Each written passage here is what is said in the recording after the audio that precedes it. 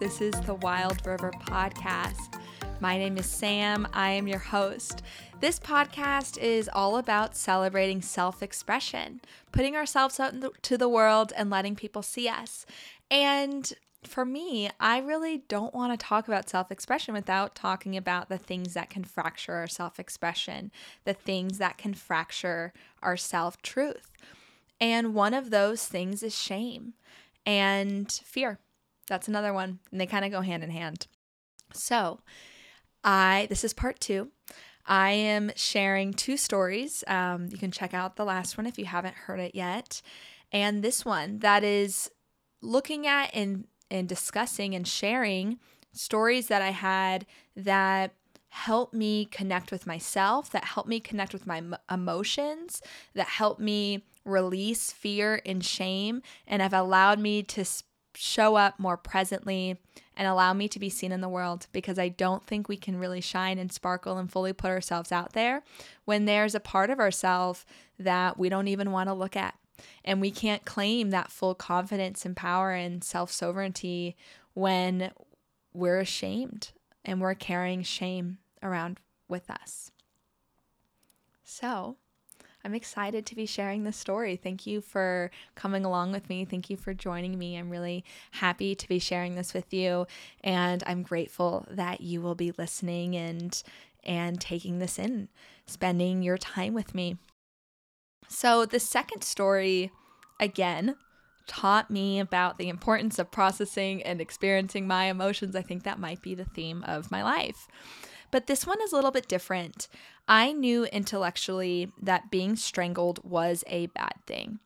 And I knew that it was normal to be impacted by that. As much as I was a little bit embarrassed because I was like, there's so many other things that are worse, I still knew that this was a bad thing. And I knew that if I told people, people would be like, oh, people would register that it was bad. I mean, it's illegal. But the experiences I'm going to share with you, which are sexual experiences, I didn't really know how to make sense of. And I didn't feel like I deserved to be upset about them because they felt really normal. So I just want to give a trigger warning here. We're going to be talking about sex. We're going to be talking about consent. I'm going to be sharing about a number of disempowering experiences I had.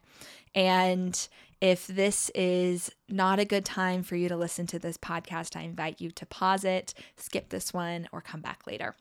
So these experiences that I had left me with a range of emotions. I felt disempowered. I felt violated. I felt discarded, unsafe, unvalued. I didn't feel worthy of pleasure, that my pleasure autonomy mattered. And I never really processed these emotions when they happened. I actually didn't really even recognize anything was wrong. Sometimes I did, but for the most part, I just kind of felt like this was normal. These were normal experiences and emotions to be having. I didn't have the tools at the time. I didn't have the language. I didn't have the information. And the community that I had and the way we talked about sex and our culture around consent and sex was not really empowering in the way that I think it should and needs to be. As we learned from the last episode, I have big emotions. I think all of us actually do. But I think I do. And I think that I know that big emotions left unprocessed stay in the body. I also don't believe this is unique to me. I suspect that that's true for most, if not all people, but I can't tell you what your body is like or what your experience is like. I'm only speaking about mine. So these feelings I had of being unsafe and unvalued and unworthy stayed with me at some level and continued to stay with me. Even as, so these experiences I had, I was like 19 and 20, I was in college. And so as I matured and had much more mature sexual experiences and matured my understanding around sex and around communication, I understood the world differently. I understood what sex was supposed to be like differently. But these emotions kind of still stayed within me. They kind of were trapped in my body, and they still had some sort of impact on the way I experienced sexual expression and sexuality.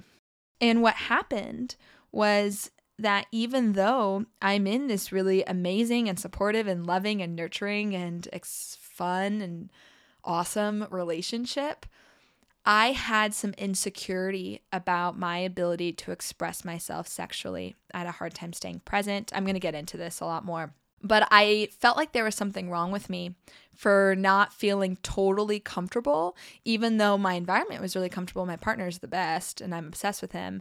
And I was like, what's wrong with me? And I just assumed it was my fault and that there must be something wrong with me. I felt ashamed about being unsafe. I felt like there was something wrong with me and that I was broken in some way. And now I know if that is absolutely not true. Of course it's not true. There's nothing wrong with me. But there were some experiences that I need to look at that they were normal and they were super common. I imagine most women listening to this, and men might relate to this too, but a lot of women, especially women who had a similar kind of college culture that I did, will look at these experiences and think me too or relate to them. In most conversations, intimate conversations I've had with other people, I hear a lot of Me Too's with this. By the way, I didn't say this in the last episode, but in the strangling, I actually get a lot of Me Too's with that too, which is sad and disappointing, but it's true. And so these experiences, disempowering experiences I had, were totally normal, so I didn't feel permission to be upset about them. But I still was, and I didn't have permission to be scared, but I still was, and that lived inside of me, and I thought there was something wrong with me. And through the story that I'm about to share, I learned there's nothing wrong with me. There's nothing wrong with you either. My emotions are valid, and my sexual expression is sacred and beautiful and important and valuable. And I now feel so much more comfortable claiming that than I did before. So let's get into it. This is a vulnerable share for me. I'm not super comfortable speaking about sex on such a public platform. I've never done it before. And I'm, let alone not just talking about sex, but my own shame around it. But shame fractures self-truth. Shame prevents us from really stepping into our fullest, most powerful, most brilliant, most beautiful selves. And I'm not going to hold on to shame that was assigned to me from other people or that anyone else says that I should be ashamed about. I want to provide some thoughts, some insights, some of my experiences in the case that it can support anyone else who has felt shame and anyone else who feels like there is something wrong with them or that their emotions around these experiences that have been wrongfully normalized so they can feel more supported and comfortable and loving towards themselves. So let's get into it. Okay, so let's go back to just like a little over a year ago, late 2019, early 2020. I had been on a spiritual path for a few years, sparked by that crystal sound healing event in New Orleans I shared about in the last episode. My connection with my body was improving and developing, and my intuition was heightening. I was also super open-minded and excited about new ways to expand my experience and to really feel all of the bigness of life and all of the different opportunities, experience, emotions that were out there for us. At the same time, I was being exposed to more information about female sexual empowerment and female pleasure, and I was super interested in it. I was reading books and listening to podcasts that celebrate full female sexual expression, female orgasm, female pleasure in so many forms, in so many ways, and really look to dissolve shame in the resistance that society has to celebrating female pleasure. There's two that come to mind that were really impactful for me.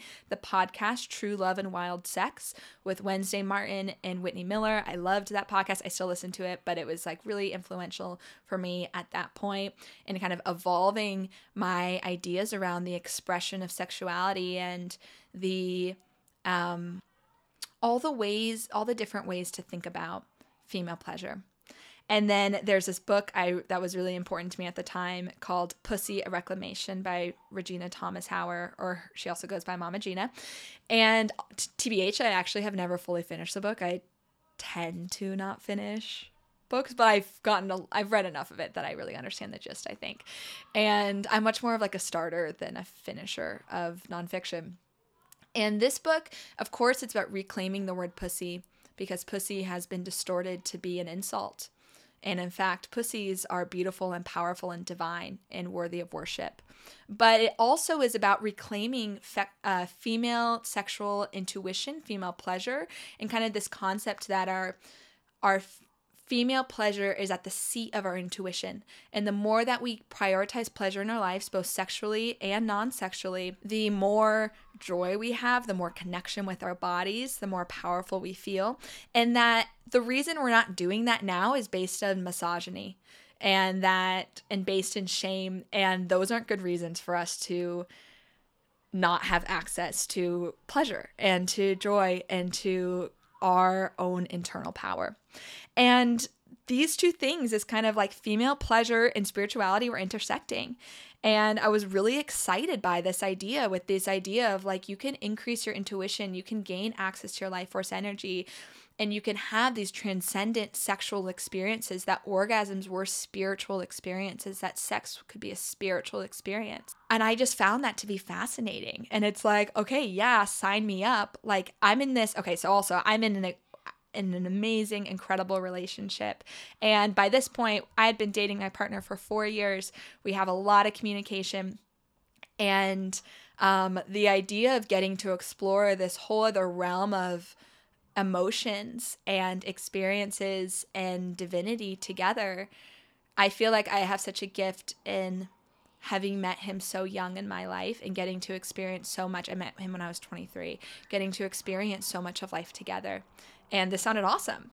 But at the same time, I didn't really feel like that was ever going to be available to me. I wanted to, but I didn't really think that it could be, or it certainly wasn't yet.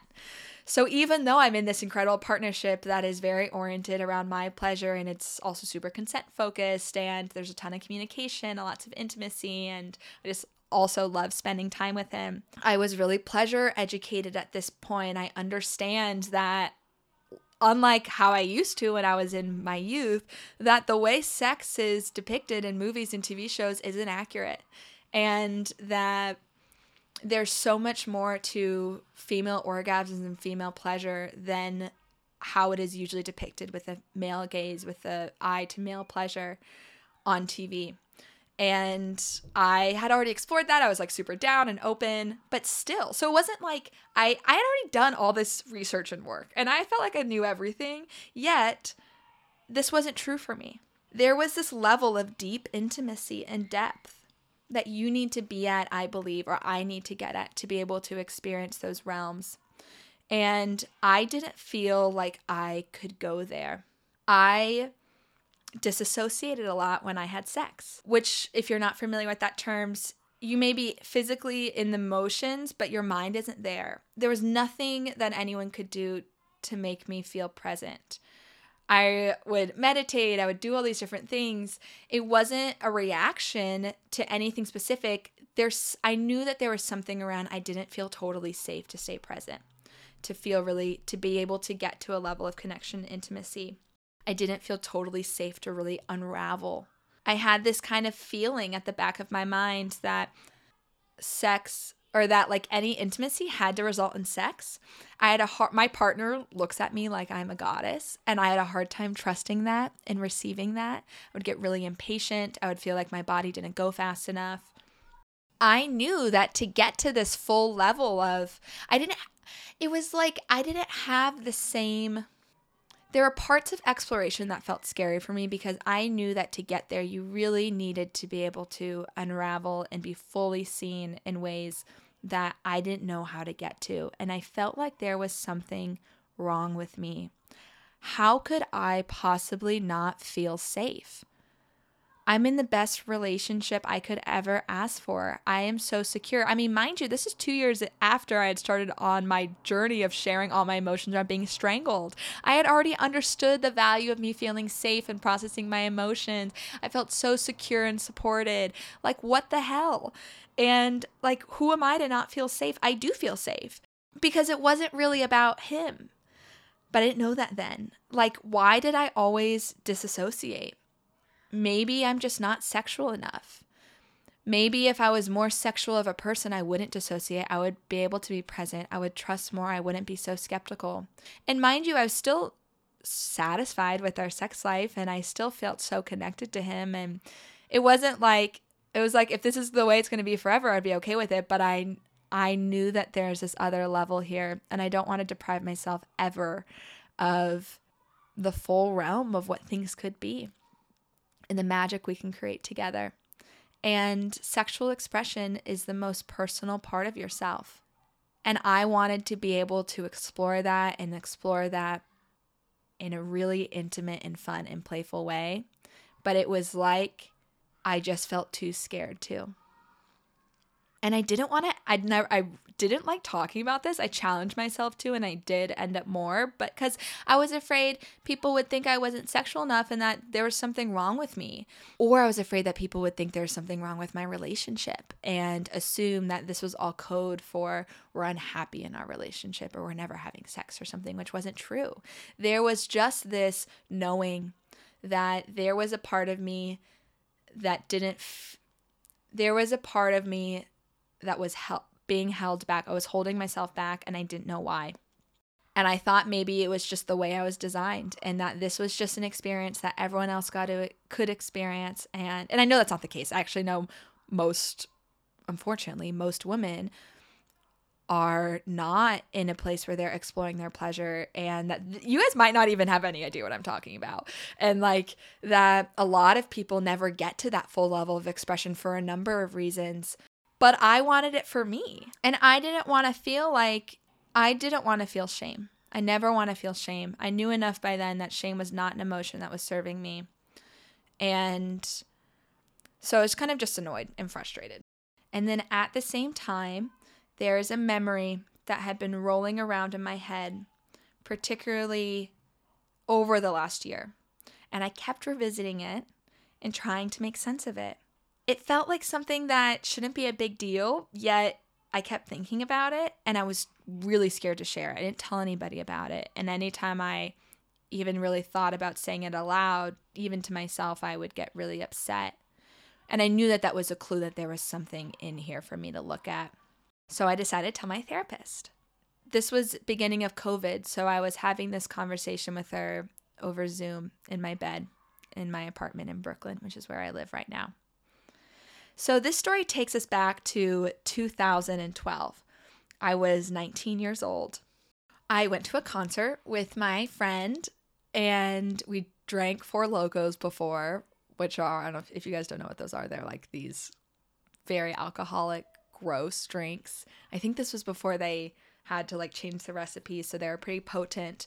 And we were wasted going into a bar that we would go to a lot. After the concert finished, we go to a bar, and again, this story involves, at least this one of, I'm sharing a lot of experiences today, but this one involves me being very drunk again. And the last thing I remember is walking into that bar. And then the next flash I have, and it's later, but I don't know how far later, it could be an hour later or 3 hours later, I'm in a fraternity bedroom. Again, a fraternity that I spent time at, but was unusual for me to be there alone. And I know my friend had told me, like, I have no idea where you went. So I don't think I went there with a group of people, but I don't know because I don't remember. I was in this bedroom with another guy who is a student who I knew too, but wasn't close friends with. This would be the only time we would ever hang out or be together on our own. And I was totally naked. And I remember being handed something that I couldn't open and being too drunk to be able to explain and like disoriented. And then I remember having a flash of having sex. And then the next flash I had was getting dressed. And I don't remember feeling like I was being forced into anything. I don't remember feeling scared. It was more like I was very drunk. And I remember getting dressed, being able to walk home, like having the coherence to be able to walk. and knowing like I want to get out of here. And I went to bed, and I woke up the next day and I was like, that was such a weird thing to do when I was drunk, because this is not somebody that I would have ever expected that I would be having any sort of intimacy with. And I remember going to tell my friend, and she was like, where'd you go last night? Like, as soon as you went to the bar, you disappeared. And I was like, yeah, well, this is what I remember. And I remember kind of presenting it like, haha, listen to this weird thing that I did when I was drunk. But she did not find it funny. She was like, what? Because this was a surprising pair, and she knew it wasn't something that I would have chosen to do had I had more sobriety. And I remember thinking, okay. And I remember it spreading around, not from her. And I knew people were teasing me for it, kind of making fun of me, and just feeling kind of icky about it, but not really making much sense of it beside them. And then I remember going around campus, and I would see these signs that would say, consent is a clear, sober, enthusiastic yes. And being kind of like, I don't know how to make sense of that. I have no reason. At that time, I was thinking, I have no reason to think that I was forced into this. So this was predatory. I'd assumed that even though I wouldn't have normally, I had expressed some sort of flirtation or something. And I was like, this was not sober at all. But then I was like, but none of our experiences are sober. Our entire culture is built on, at this university, and our cultural and our campus and our social group is built on these intimate, sexually intimate experiences that were not sober. We drink heavily regularly. I was also in Greek life. This was a primarily white, primarily affluent group, with most people presenting as hetero, and most, or basically all in this group, cisgender relationships, or folks presented as cis. The idea that it was like, well, we can't say, like, what do we even make of that? What happens if there's not sobriety, and how much sobriety do you have to have? But I was like, this feels weird. And I remember being embarrassed because I obviously didn't want people gossiping about who I had slept with. That's just like a personal fact. And it felt like somebody was taking this personal thing about me, and everybody was talking about it. And that never feels good. So now we fast forward to the fall, and we're in sorority rush. Rush, if you're not familiar with Greek life campus, rush is where new girls, since sororities are like gendered, girls join sororities, boys join fraternities, or that's the case for the majority, and that's the case as it was for us on campus. And so you have a new batch of girls joining every fall, and you have like a lot of blocks of empty time because they're like handling logistics of stuff. And so you have 100 girls, you have 2 pledge classes, which are 100 girls for us, all in our like kind of common area, dining room area together. And we would play this game called Never Have I Ever. Never Have I Ever is usually played like as a drinking game, and someone says something they have never done, and then anyone else who has done that game has to put like a finger down or has to drink their drink. But when we would play it, because there are so many of us, if you've done that thing, you have to stand up on your chair, and so it's like everyone knows. It becomes like a thing. And when we play this game, it was usually pretty playful. It'd be like, never have I ever skipped class, or never have I ever thrown up from drinking too much, or ordered late night food, or even like made out with so-and-so that like everyone had made out with. But it could also be used to slut shame each other. And it would always at some point like be used to, in a way that I thought seemed mean, to make fun of each other and shame each other in the whole group for something somebody had done sexually. And that's what happened there. So somebody had another girl in my pledge class, a friend, had called me out. Never have I ever slept with so-and-so. And the way it was done felt mean. It felt like it was meant to embarrass me. It didn't feel funny. And I presume that everyone knew that I was blacked out drunk doing this. And I remember standing up in my chair and playing it off and smiling, and, I wasn't going to like cry. That wouldn't help. But I remember thinking, I can't believe I am being shamed for something that I didn't choose. I didn't choose to sleep with that person. And now I'm being made fun of for it in front of everybody. And I remember feeling heartbroken. I'd already kind of felt like an outsider. And for some things that I contributed to. But this really solidified that for me. And it created this layer of shame around this experience I had, because I felt like all these friends of mine were validating that this experience was normal and it was funny. It was something to laugh about. It was not something that I should be upset about. This was something that I chose, that was my fault, and that I have to take full responsibility for it. This is not meant to be an attack on the women in that room. I, first off, watched other people shamed in that way, and I didn't do anything about it.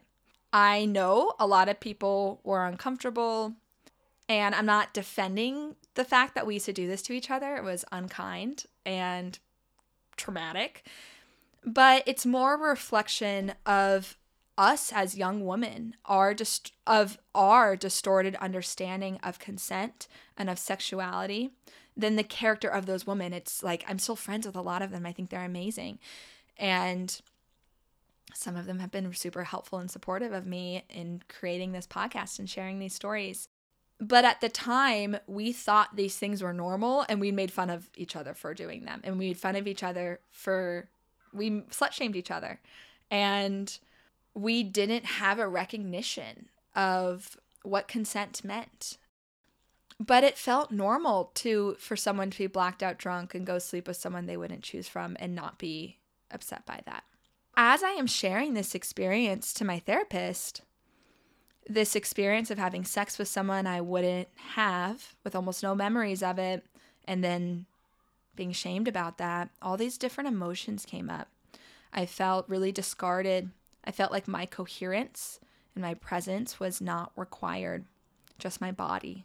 How could I be present? How could I be there? How could I consent to something if I don't remember anything? I felt violated. I felt like my sexuality, this most deep and personal part about me, did not fully belong to me. I didn't get to make all the choices around it. Other people got to make the choice of what to do with it when I didn't have the ability to make it myself. And then I felt super, super embarrassed to be having these emotions at all. This was not these horrible stories that you read about. This was something that felt normal. Why should I be impacted by this? Who am I to feel violated? I was drunk. I should take responsibility for anything that happens. And I knew intellectually that, of course, that wasn't true. That me being drunk doesn't give someone else permission to make decisions for me in that way, such a personal decision. That both of our coherence is critical. But I had a hard time really feeling that and not carrying guilt for it. I also didn't feel like I was allowed to be upset because I didn't know if this was predatory. I didn't know enough from the context to remember. Maybe it was predatory. Maybe this person saw I was wasted and targeted me and took me back. Or maybe it wasn't. Maybe I seemed interested. Maybe I was verbally consenting and he was also wasted. Maybe the boy didn't think my drunken state was a problem because everyone was hooking up when drunk. This was a very validated part of our culture. We didn't have language in this community around consent, sobriety, or communication generally. And what I had to learn was I get to have my emotions regardless of what this other person was thinking. I get to be upset. I get to feel violated. I don't have to prove that this person was predatory. I don't have to qualify their behavior or excuse it, or I just get to focus on me. And I get to feel like my emotions that were coming up were valid. I don't have to prove anything to feel my emotions. I can just have them. I'm not litigating this. I'm not in a courtroom. Remember, I'm a lawyer, and I think I was trying to lawyer this for myself.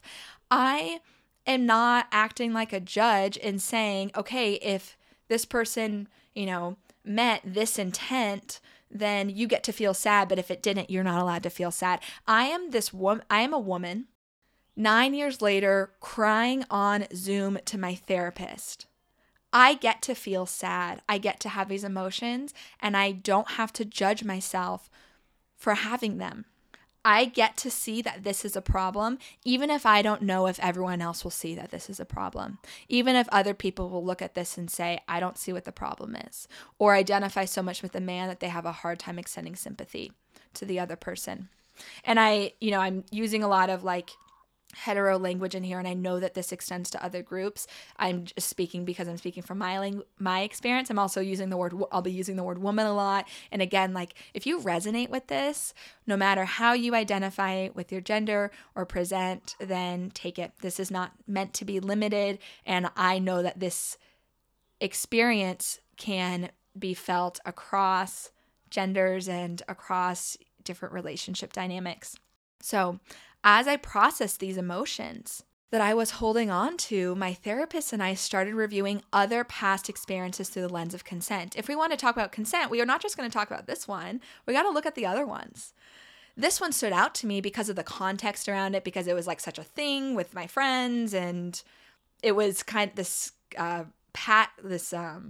this partnering was unique or out of character. But this experience that I had then was not isolated.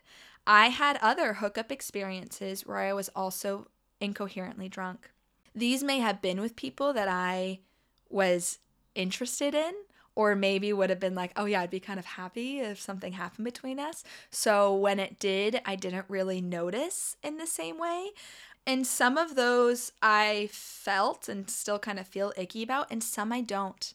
And that's kind of the nuance with this. It's like you can have some experiences that feel good and some that don't, and you're not really sure why, and it's okay to have room for both. But what I realized that I took from this and my body held from this was that my coherence was not required. And nobody else, or often the other person, wouldn't make sure that my coherence was required. That the fact that I don't remember anything, and likely then was presenting as very drunk, wasn't reason to not continue. And then there were these other experiences where I was coherent, I gave consent, and it may have even seemed enthusiastic. Nothing about the way I presented it would have been concerning, but I felt pressured in some way, even if it was socially, even if it wasn't from that individual. And I didn't actually want to proceed, but I felt like I had to. Or that sex really hurt, but I progressed anyway because I was embarrassed. I didn't feel empowered and confident enough to communicate my needs. And I think it just kind of left me with this feeling that sex wouldn't always be fun, and it was something that you might just have to endure for other social reasons. And then there are these experiences that were disrespectful or even scary, and I'm just going to give 2 examples of them. There was the time I went home with a really nice guy, a friend of mine, and he had really good manners, and everyone just thought he was such a sweetheart. And it just thought this was going to be playful. We were like going to make out or something. And he kept really aggressively pushing my head down to give him oral sex. And I remember thinking, okay, I need to navigate this well, because it's late and he lived too far away for me to walk. It's dark. I need to find a way to wait this out. I'm not going to go on. I'm not going to do this. I'm not going to give him oral sex. I don't want to. It's my choice. But he's getting kind of aggressive, and I don't want him to just kick me out because it's late and it could be dangerous for me to walk home. This was pre-Uber. I couldn't just like chill, call an app, like have an app and bring a call. And so I remember just having to kind of navigate the situation and stay playful and friendly and warm and not show my frustration and my anger that he was trying to force me into something that I was explicitly communicating that I did not want to do, and he was ignoring because I had to prioritize my safety. I remember another time going home with someone again. I thought these were just going to be playful, and him making it very clear that he expected us to have sex. And I didn't really know him that well. He was kind of in our general social group, and I was like, oh no, I'm not comfortable doing that. And he just looks at me and goes, well, then why are you here? And I remember at the time in my head feeling a little bit heartbroken, like, oh, I thought that you liked my personality. But in reality, I think I said something along the lines of F you and left and like went back to the bar, to the party or whatever, and never spoke to that person again. These experiences taught me that my enthusiasm wasn't important and that there was an expectation that all intimate experiences had to result in sex, despite my comfort and what I wanted. And then, of course, there were positive and fun experiences that were loving and playful and sweet and respectful, and those all existed at the same time. However, altogether, these disempowering experiences created a sexual blueprint that then I carried with me and continued to apply in the way that I thought about sex. I believed, even if it was only at some level or more of an unconscious level, that my coherent presence was not necessary, that sex was primarily for men's experience and pleasure, that I did not have a total autonomy over my body, that my sexuality does not fully belong to me, that my pleasure was not a priority, that everything had to end in sex. There wasn't much interest in me. I was primarily a body. And that also I should be embarrassed or ashamed of however I have sex and whoever I have sex with, because I might get teased for it or made fun of. I had experiences in college and definitely afterward, including with my partner and my whole partnership, my current partnership, that challenged this narrative. And that kind of allowed me to rewrite it, where I was respected and celebrated and cared for. But this initial blueprint that was implanted in me in formative years, 19, 20 years old, stayed present. And it kind of always remained as this like whisper inside of me.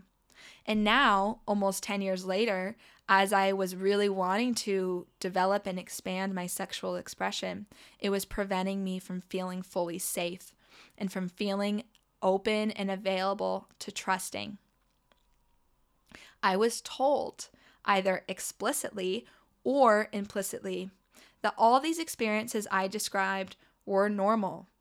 They may have been unpleasant. People may be like, oh, that guy's a creep.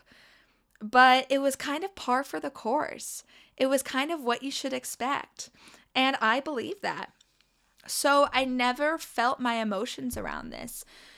I never felt the sadness of having this personal part about me discarded, disrespected, objectified, or just not prioritized. I never felt this sadness that I had, that because I was a woman, I just didn't matter as much, even if it was in a small way, as a man in our experience together. That fear and that sadness and that distrust lived in me. It stayed in my body. It stayed in my womb space. And it's not unlike the fear from my strangling episode lodged in my neck.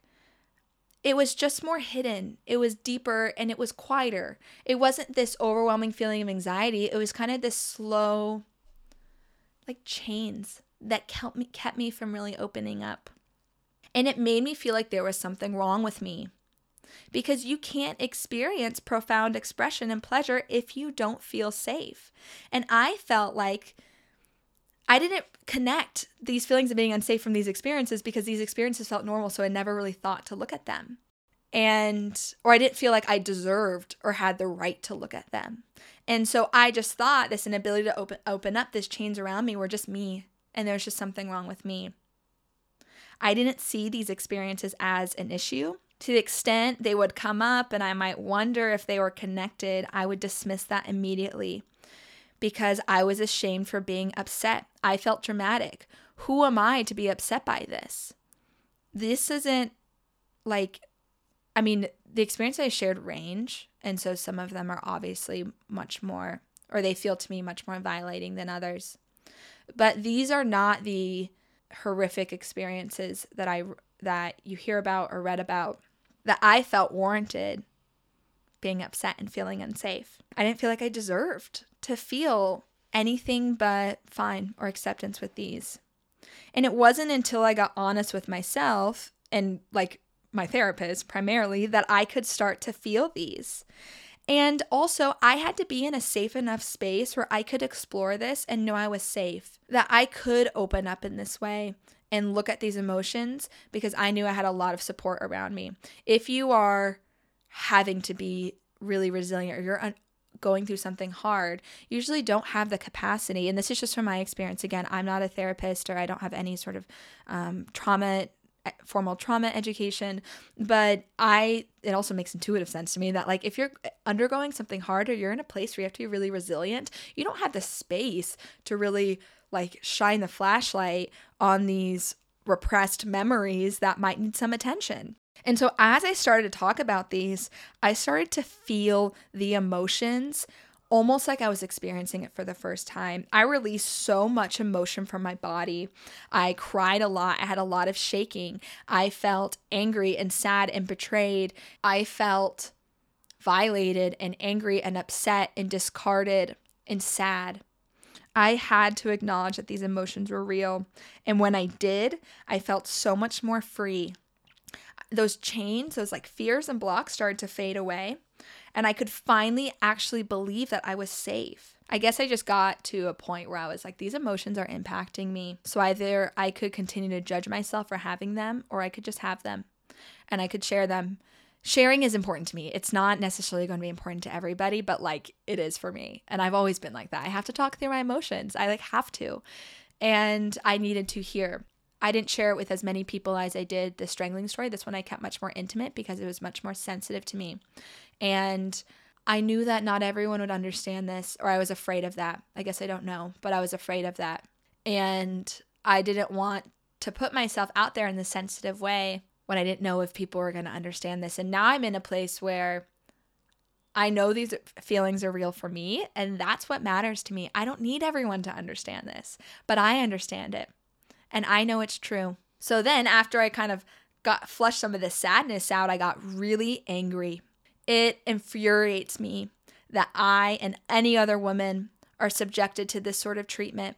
And by that, I mean treated less than, just because of the fact that we are women, that we have a female body.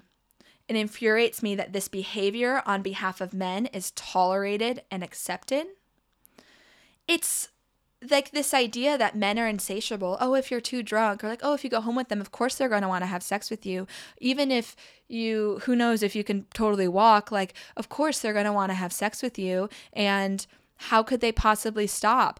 And I find it so offensive to men. Like, this standard that we're holding to them is so low, and it's offensive to all of the men out there who are respectful and respect the autonomy of others and pleasure oriented, and don't want to sleep with someone who is that drunk, like who honor the who honor the sovereignty, the bodies, the sexuality of others, and understand how sacred that is, and understand that it's important, and don't want to violate it. And it's offensive to suggest that, oh yeah, men are just as insatiable and like have this unquenchable thirst, and that they're just going to do whatever they're going to do, because that's not true.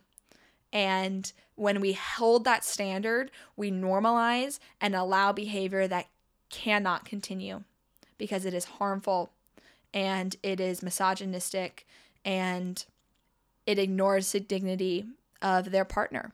I am angry that women are ashamed about their comfort in expressing their sexuality, or just like, I'm angry that women don't feel comfortable even talking about sex, because it's such a history of saying, like, of so many conflicting standards of what women are allowed to enjoy and how women should behave sexually and how they should express sexually and how should they speak about their sex. And it creates this environment where women don't feel safe to talk about sex and their sexuality. And so they might be experiencing something and feel like they can't talk to anyone about it, so they feel broken, or they feel ashamed, or they feel like something is wrong with them. And there's nothing wrong with you. Your sexuality is your own.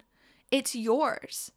And you get to feel about it however you feel. You may want or benefit from support, because maybe you're holding on to fear because you were not safe before or your autonomy wasn't honored.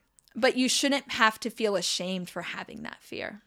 Sex should feel fun, should feel exciting, enthusiastic, consensual, obviously, and oriented towards the pleasure of all participants, not just one, and not just the one with a penis. And having that expectation is not radical. If you resonate with this experience, I want you to know that you get to feel however you want about these experiences. And you get to fully feel it, whatever that looks like for you. It may look totally different than it does for me. You may use different language to describe these experiences. And you get to do it because it's your experience. You have nothing to be ashamed about. You are not broken.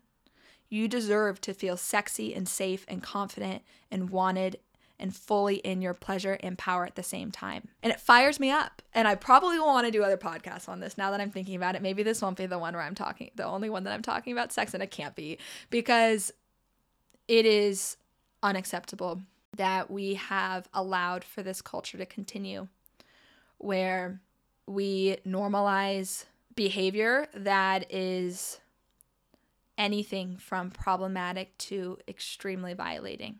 Now, there are a few things I want to acknowledge. Consent at our college campus within our circle of Greek life was very different than I think of consent now, and it was problematic. We did not have the understanding, the language, or cultural expectation of communication the way I do now and the way that should be present when people are having sex. Our expectation, speaking generally, of what normal sex looked like was not healthy or safe. We often didn't even communicate about having sex. I don't think we communicated a lot about protection, about STDs, about pleasure, about what felt good, about drinking. I mean, there's like the list goes on and on. I am not excusing predatory behavior. I'm not. I don't care what the culture is. No person gets to take advantage of somebody because they don't have the coherence to assert their decisions and their autonomy or be able to make their own decisions. But the baseline of what was normal and what was tolerated played into what these dynamics look like. And they played into how people acted, because if everyone else is doing it, it's a lot harder to think there's anything wrong with this.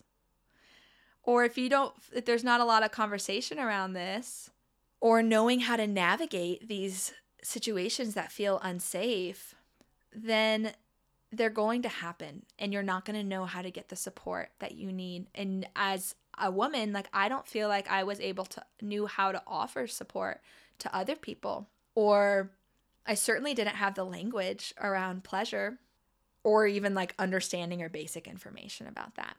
This conversation is not to point fingers at individuals. If you're listening to this and you know me personally, I am not using this to call out anybody. I wanted to share this, and I'm sharing this because I want to validate the experiences and emotions that I know a lot of people have. I'm trying to, like, these things that I shared are so normal that I would guess more often than not for people that I know have experienced them based on my conversations with women around me, which means that a number of people may have had the same emotional reaction that I do or are having this now and don't know why. And I wanted to add my voice to the already very active conversation around this, that our communication and understanding of sexual experiences and expression needs to evolve. Sorting through this has been a pretty intense emotional experience for me, and it brought me some clarity, and so I just have some closing thoughts I want to share. As you know, feeling my emotions is important to me, and if I don't, they do manifest in some way that is usually not pleasant and often causes me shame and certainly prevents me from feeling like my full, most expressive and beautiful self. We have to, as a society, as a culture, like however you want to apply this, stop normalizing experiences that aren't empowered for all parties, where people don't feel like they are being respected. It doesn't have to be violent for it to be disempowering. When we normalize anything but empowering experiences, it makes it that much harder to acknowledge the pain that those experiences have caused. I also feel super strongly that talking to young people about consent is important. And I think that there have been big waves with this since I graduated college in 2014. But also talking to young people about pleasure is super important. It's not just about is there consent, but how do we make this feel good? And how do we make pleasure prioritized for everybody? And what does that look like? How do you have the information so you can have those conversations with confidence? And you have the language to use around that. And you have the language to be able to support each other. So pleasure and sexuality doesn't have to be a source of shame.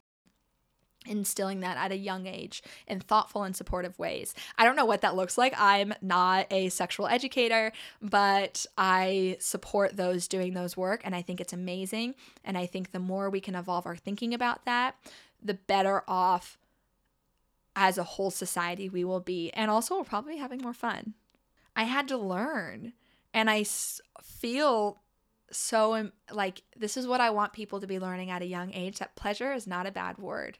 Expressing your pleasure, talking about pleasure, seeking pleasure. It's not something to be embarrassed about. It's not something we should hide. Sex is a part of our lives. It's part of our expression. We don't have to turn it off. And not everybody feels the need to record a podcast about it. And that's amazing. You don't have to share it, but it shouldn't be something that brings you shame, because shame fractures our self-truth. It fractures our confidence. It fractures our power. It fractures our self-expression. And as I've been embodying this over the last year, and as I've been shedding these layers of shame and anger and frustration and sadness, and really prioritizing pleasure in my life, sexually and also not sexually. What feels fun in a day? How do I make this fun for me? How do I make this beautiful? How do I honor my femininity and my intuition? How do I honor my body and feel good?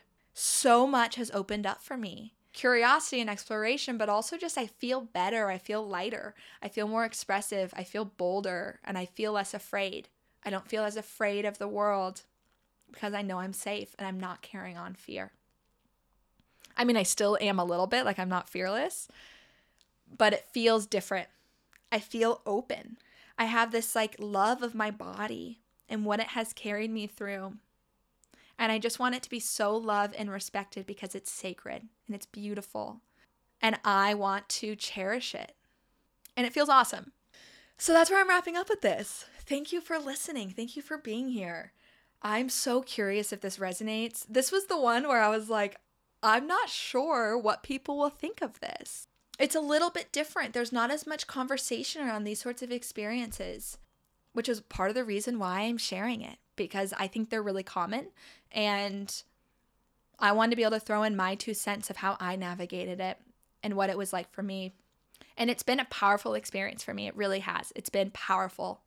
And it's changed, I think, some of the way I show up in the world and the way I approach the world.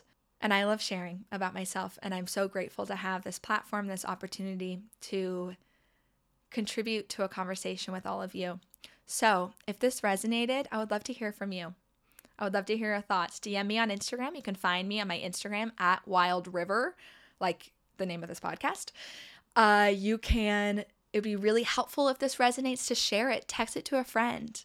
Tell them why you liked it or why you think they would be interested in it. Share it on social media. Just make sure that you tag me at Wild River, because I only see it when you actually tag me, even if you share one of my posts.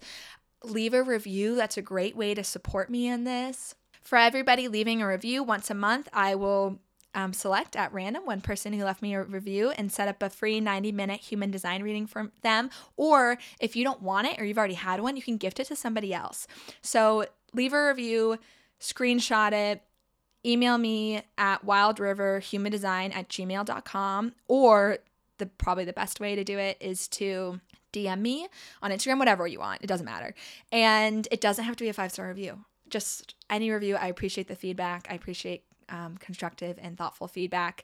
And thank you for being with me. I'm excited for more episodes.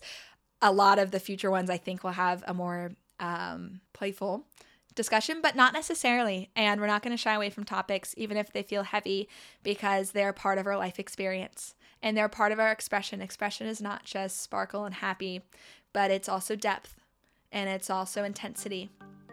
and I'm excited to be expressing myself with you. I will talk to y'all soon.